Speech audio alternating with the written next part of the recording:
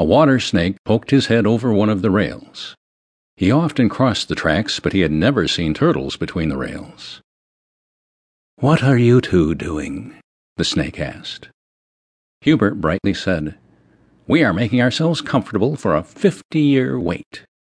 "How come?" the snake asked.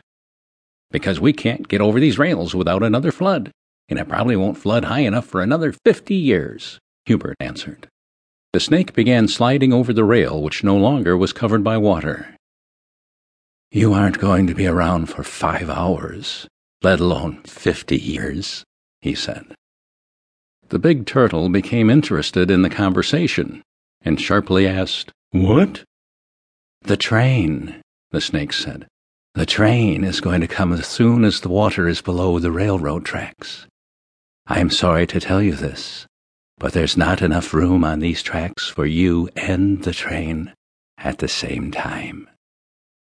Can you explain that a little better?"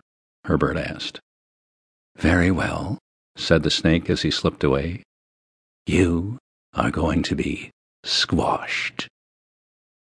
The two turtles watched the snake slide over the second rail. When the last of the snake was gone, the old turtle said, "Things don't look very good." "You're right," Hubert said, and then asked, "What do you suggest we do?" Herbert answered, "I suggest that we try to be patient and dignified." They got as comfortable as they could and tried to do as Herbert had suggested. It was difficult. Knowing that you are going to get squashed makes it hard to be dignified or patient, even for a turtle. The snake returned 2 hours later. First his head appeared over the rail, then the head of a chipmunk appeared, and then a fox poked his head in too.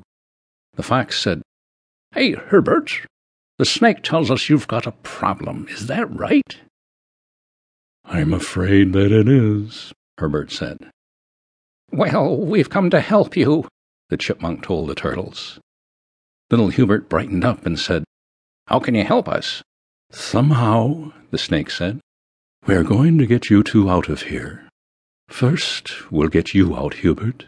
The fox can lift you out right now." The fox began to get a comfortable grip on Hubert, but stopped when the small turtle shouted, "No, put me down." All right, the fox said, thinking that he had hurt Hubert. "I'm sorry. I didn't mean to injure you. I was only trying to help." "You didn't hurt me," Hubert said. "It's just that I want to make sure that Herbert gets out first." "Hubert, I appreciate your concern, but you are being a dope. Let the fox lift you out." "Oh," Hubert said again, and simply wouldn't change his mind.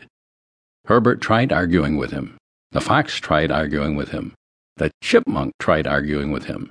No one could make the stubborn little turtle change his mind. Finally, the snake said, "Stop all this arguing. We're wasting too much time.